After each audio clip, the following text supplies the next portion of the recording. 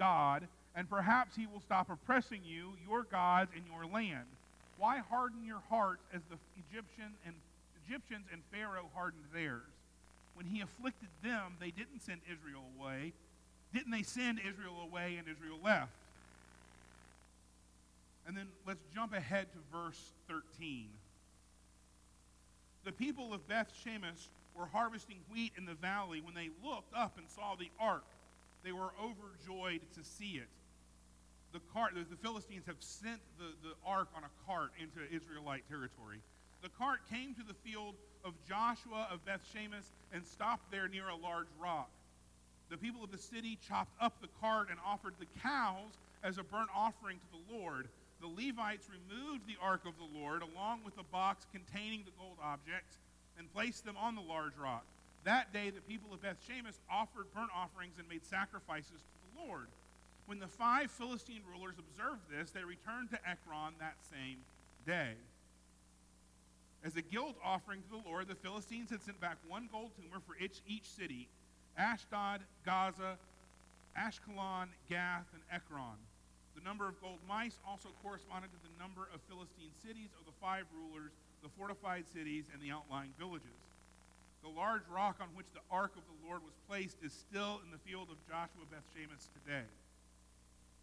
Now we get to this interesting portion here, verse 19. God struck down the people of Beth Shemesh because they looked inside the ark of the Lord. He struck down 70 persons. The people mourned because the Lord struck them with a great slaughter.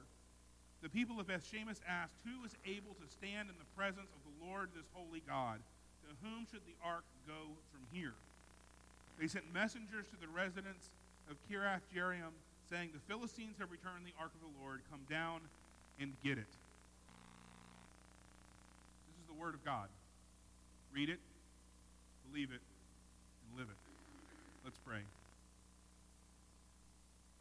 Dear gracious, holy God, as we come before you this morning, as we open your word to study it, as we look at this story of the return of your ark from the Philistines back to your people, to Israel, God, I pray that you would open up the scripture to us so that we could see what it is that you would have us to see. And as we open your word, as we look at it, as we examine it, as we seek to learn from it, to learn more about you, my prayer is, as it always is, that the words of my mouth and the meditations of all of our hearts would be acceptable and pleasing to you, our God and our King. Amen. You may be seated. So in this chapter 6, what we really have is we really have 2 sections of chapter 6. The first section is what the Philistines do to get rid of the ark.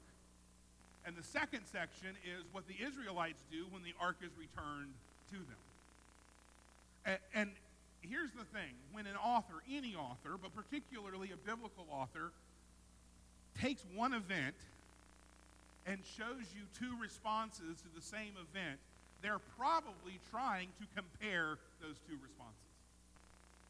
So what the author of Samuel is doing here, I think, is showing how the Philistines have handled the return of the ark to God's people and how God's people have returned the return of the ark from the Philistines.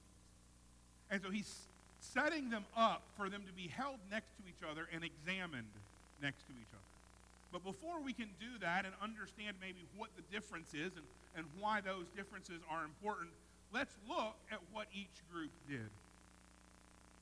First, let's look at what the Philistines did, because that comes first in the chapter. It makes sense, right? The ark is with them. They have been struck with a plague, this plague of tumors we read about in chapter 5. What we see here in chapter 6 is they also apparently have been struck with the plague of mice. This is the first time we're hearing about it, but they choose to make these little gold mice, and as well as the tumors, indicating to us that that's also something that's going on for them. One of the things that we see here, one of the things that we need to remember about the Philistines, and actually, in fact, about all of the people that God's people encounter in Scripture, even on up into the New Testament, is they are interacting with people who are deeply religious. You might know the expression, there are no atheists in a foxhole. Well, there are no atheists in the ancient world. That sort of materialistic worldview just doesn't exist. Everybody is religious. And the Philistines, and we even know this from archaeological evidence, the Philistines were an exceptionally religious people. If you remember when Paul, in the book of Acts, right, and Paul goes to Mars Hill and preaches at Mars Hill, and he tells the people of Athens, he said, you are a very religious people. You have temples to everything. In fact, you even have a temple to the unknown God.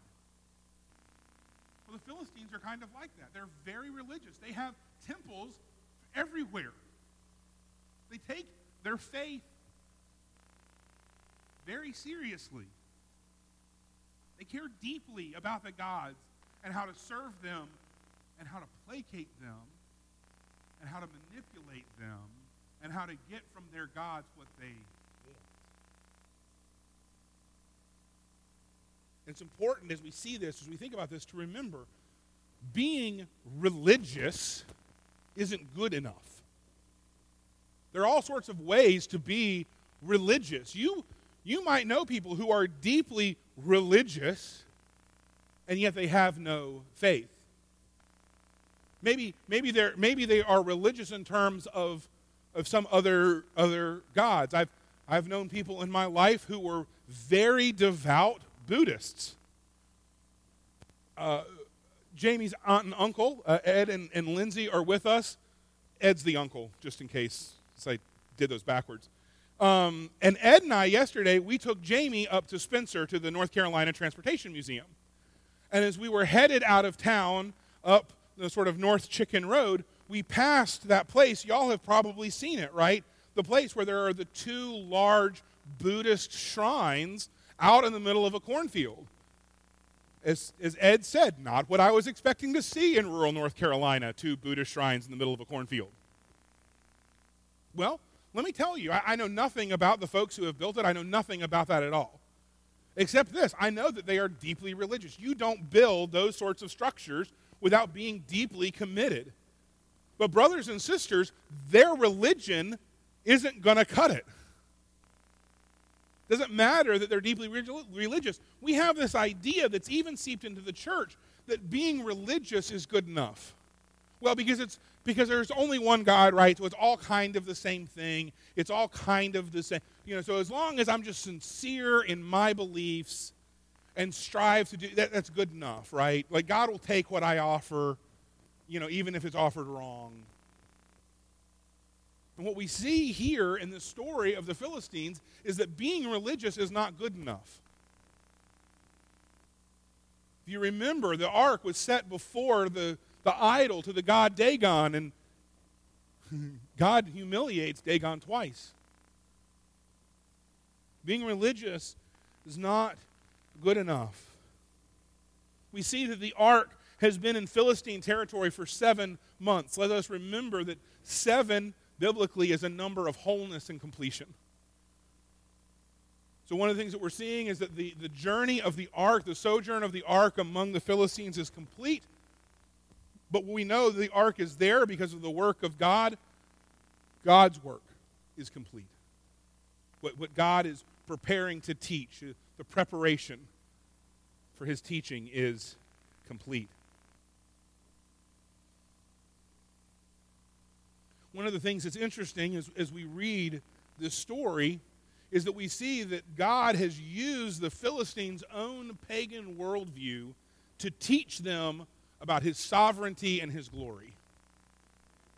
If you look at verse 5, this is the leaders, the priests and religious leaders of the Philistines speaking. Make images of your tumors and of your mice that are destroying the land. Give glory to Israel's God. Let's cast our mind back a couple of chapters. Remember at the end of chapter 4, what are the Israelites concerned about now that the ark has gone? They're concerned that the glory of God has been removed from them. All of these stories are about the glory of God. And so here you see these Philistines understanding and preaching about the glory of God, the sovereignty of God. What has happened is that they have seen that the God of Israel is superior to their God. Now, it's very clear as we go through this, right? They are not converts. They don't understand fully. They don't understand completely. But what God has led them to understand is that He is superior to their gods.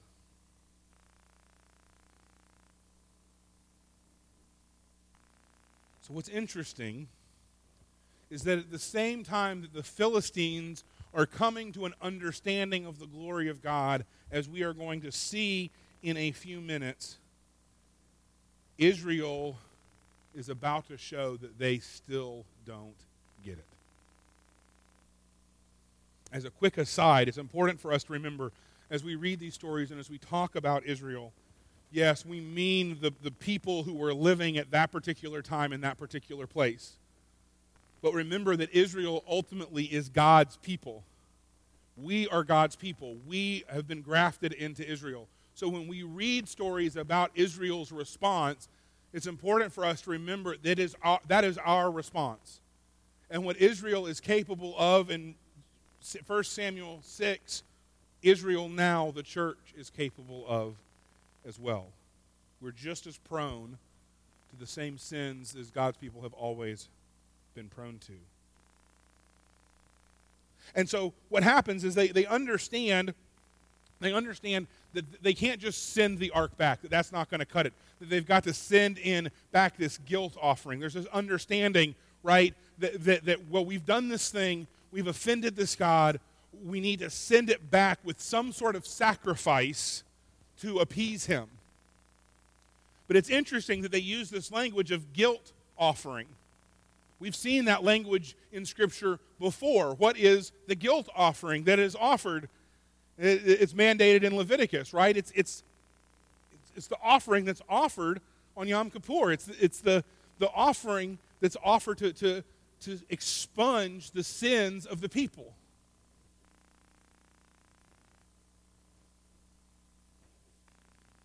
A ram, but God will provide the ram. Just as God provided a ram to Abraham and Isaac on the mountain, God has provided us a ram, a guilt offering in Christ. And we see as the Philistines are thinking about this, they prepare these guilt offerings, these gold sculptures of tumors and mice to go back. They don't really get it. They don't really understand. And yet, they understand better than the Israelites. The Philistines haven't been given God's law. The Israelites have, and yet they still understand that it's about his glory. But there's this moment where they're like, well, maybe we're wrong. Maybe this isn't really about God. How are we going to figure out that we've done this the right way? And so they come up with this actually kind of brilliant idea. They say, take 2 milk cows who've never known a burden and hook them to the cart and separate their calves from them and go put their calves in another pen. And if the calves go to Israel, then we'll know that this is what God wants. If you've ever been around cows who have just recently calved, you know that when they're separated, mama is going to make a beeline for the baby, right? If you've also ever been around a cow that has never been under any kind of burden, you also know they don't respond well to that. It takes lots of training to get an animal to be ready to accept a burden like that. But this is what they do, and this is what happens, and now we come to the part of the story of what does Israel does. Well, Israel looks up one day, the people are out, and they look up, and they see this cart coming, drawn by these 2 cows, and on the back of the cart is the Ark of the Covenant. And if we read the story, and you read it in a very cursory way, at first it looks like, well, they respond absolutely correctly, right? They take the cart, they break it up. It's right here at this wonderful flat stone. They put they use the wood from the cart as fuel. They offer a sacrifice of these 2 cows to God. because they're so thankful that the ark has been returned. But then as we keep reading, we see that God strikes 70 dead because they look in the ark. You remember, the people are not to look in the ark. The people aren't even to touch the ark. If you've ever seen the end of Indiana Jones and the Ark of the Covenant, you Raiders of the Lost Ark, you have an idea what happens when you look in the ark. I mean, it's a movie and it's fictionalized, obviously, but that's kind of what happens when you look in the ark. You die. No one's even to be in the presence of the ark uncovered except the chief priest on the Day of Atonement. But as we go back and even as we look at what Israel has done, we see they've already messed up. The moment the ark enters into their territory, they mess up. First of all, we have no indication that they cover the ark at all. They leave the ark uncovered, which they're not supposed to do. Second, they take these 2 cows and offer them up as a sacrifice. Sounds great until you go back in Leviticus and read, cows are not to be offered. Bulls are to be offered. So here you have it, right? They're already breaking God's law, and the ark has only been back for a brief period of time. They're already showing that they still haven't understood the way that God is at work. In fact, we could even ask ourselves, between the Philistines and the Israelites, who are the real idolaters? Israel has been equally guilty of attempting to manipulate God. God has shown them over and over and over again His grace. And they have responded by attempting to manipulate Him, by turning His ark into an idol. And they have continued that even as the ark has returned. Brothers and sisters, you do not need to be a Philistine. You do not need to be a pagan. You do not need to be whatever to behave idolatrously. Israel does it over and over again. And so what we see in God's response to them as they continue to minimize His ark, to minimize His glory, what He sees is that He is initiating His own exaltation. He's initiated His own return to God's people. He's initiated new acts of deliverance. We see here that He's turned Israel's failure into an opportunity for Him to further show them who He is.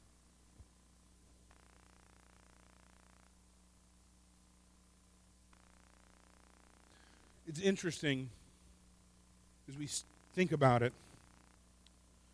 The church, God's people, has been blessed with a unique view of reality.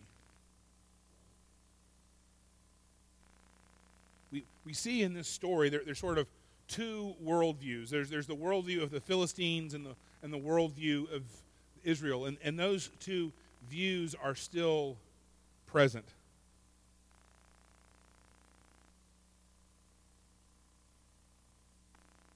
There's a story that Dr. George Hunter, who used to be a professor at Asbury, used to tell.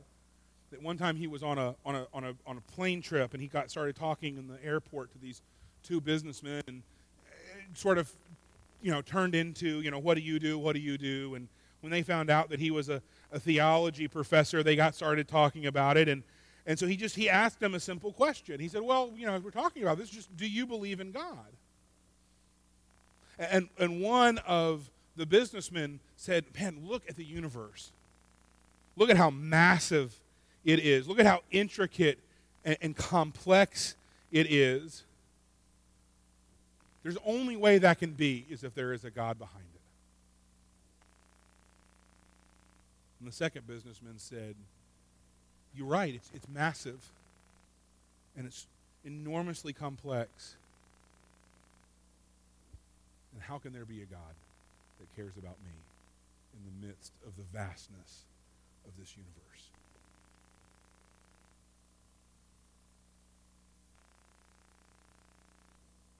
The way that for hundreds of years that we have addressed this problem that Dr. Hunter uses the story to illustrate is this idea of deism. There is a God, but God doesn't care about me. There is a God, but he's not active. There is a God, and he maybe set the universe into motion and then stepped away from it. The problem with that worldview is while it can appear wonderful, it's not true. All right, that's the number one problem with it. But the second problem is it's not really fulfilling to people. Because we know, inherently know inside ourselves, because God has made us to be in a relationship with him, we know that there's something more. We know that we can have relationship with more beyond us. Because God made us that way. And so we wrestle with this thing, and one of the things that we're seeing more and more of, go to Barnes & Noble sometime in Fayetteville and look at the shelves upon shelves upon shelves of the New Age section. There's a rise in all forms of mysticism and New Ageism because people know that they can be connected to something beyond themselves, but for 200 years they've heard that God doesn't care about them. And so they're seeking connection to something transcendent.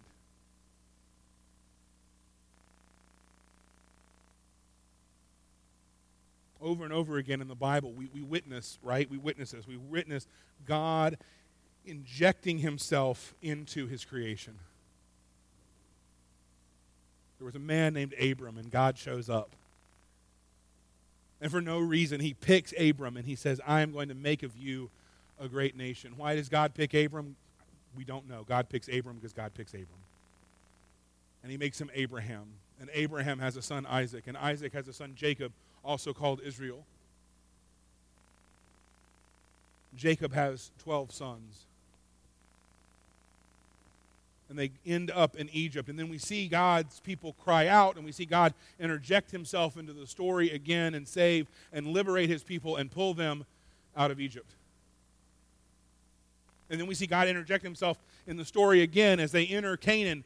God going before them, making them, giving them victory. In this text, we see how he crashes into the Philistine world in order to teach them that their ways of explaining and understanding divine presence were all wrong. And in the same way, in the same time, he crashes once again into his people to teach them that a present, imminent, glorious, holy God cannot be ignored or manipulated or mishandled. Brothers and sisters, God loves his people too much to allow them to misunderstand his nature. We look at this, and one of the things that it should tell us is that we matter to God. If God did not care about Israel, if they did not matter to him, he would not have taken the time to teach them who he was. If we did not matter to God, he would not have sent his son to be a guilt offering for us. The message of this text is greatly needed in today's world. It illustrates that this Philistine worldview, a worldview that is so similar in so many ways to the worldview that so many people right now have. This neo-pagan, post-liberal, New Age perspective. It shows that that's inadequate. It shows that God is not coterminous with forces of nature. It shows that God is not created in our image. It shows that he's not susceptible to forces of magic or idolatry or manipulation. In fact, it shows us that God cannot be manipulated or pressed into service whenever we feel threatened or at risk. The story shows us that the God of Israel is present and is in control, and that he is victorious over all of the forces of our world, just as he was victorious over Dagon, just as he brought mice and tumors to the Philistines, just as he struck Israel. But just as the story shows us that other worldview needs to be tempered and understood by God, it's also showing that the Israelites, that we have to reconsider the way that we view God. Brothers and sisters, there is only one God. It's not that we serve the best. We serve the only. It's not that we serve the most holy. We serve the only one who is holy.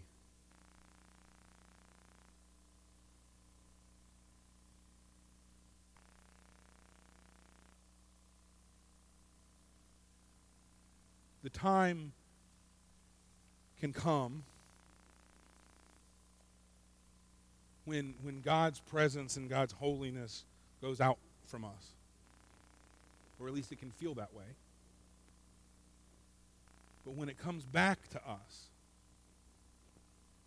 let us not continue the way that it has always been. Let us not look under the hood, as it were. Rather, let us understand who it is that has called us to serve him, to love him. It's not some God. It's the King of the universe, the sovereign of all creation, the one who cannot, will not be manipulated or turned into just another trinket to add to our collection of good luck charms that we rub when we want what we want. Our hymn of invitation this morning is going to be hymn number 400.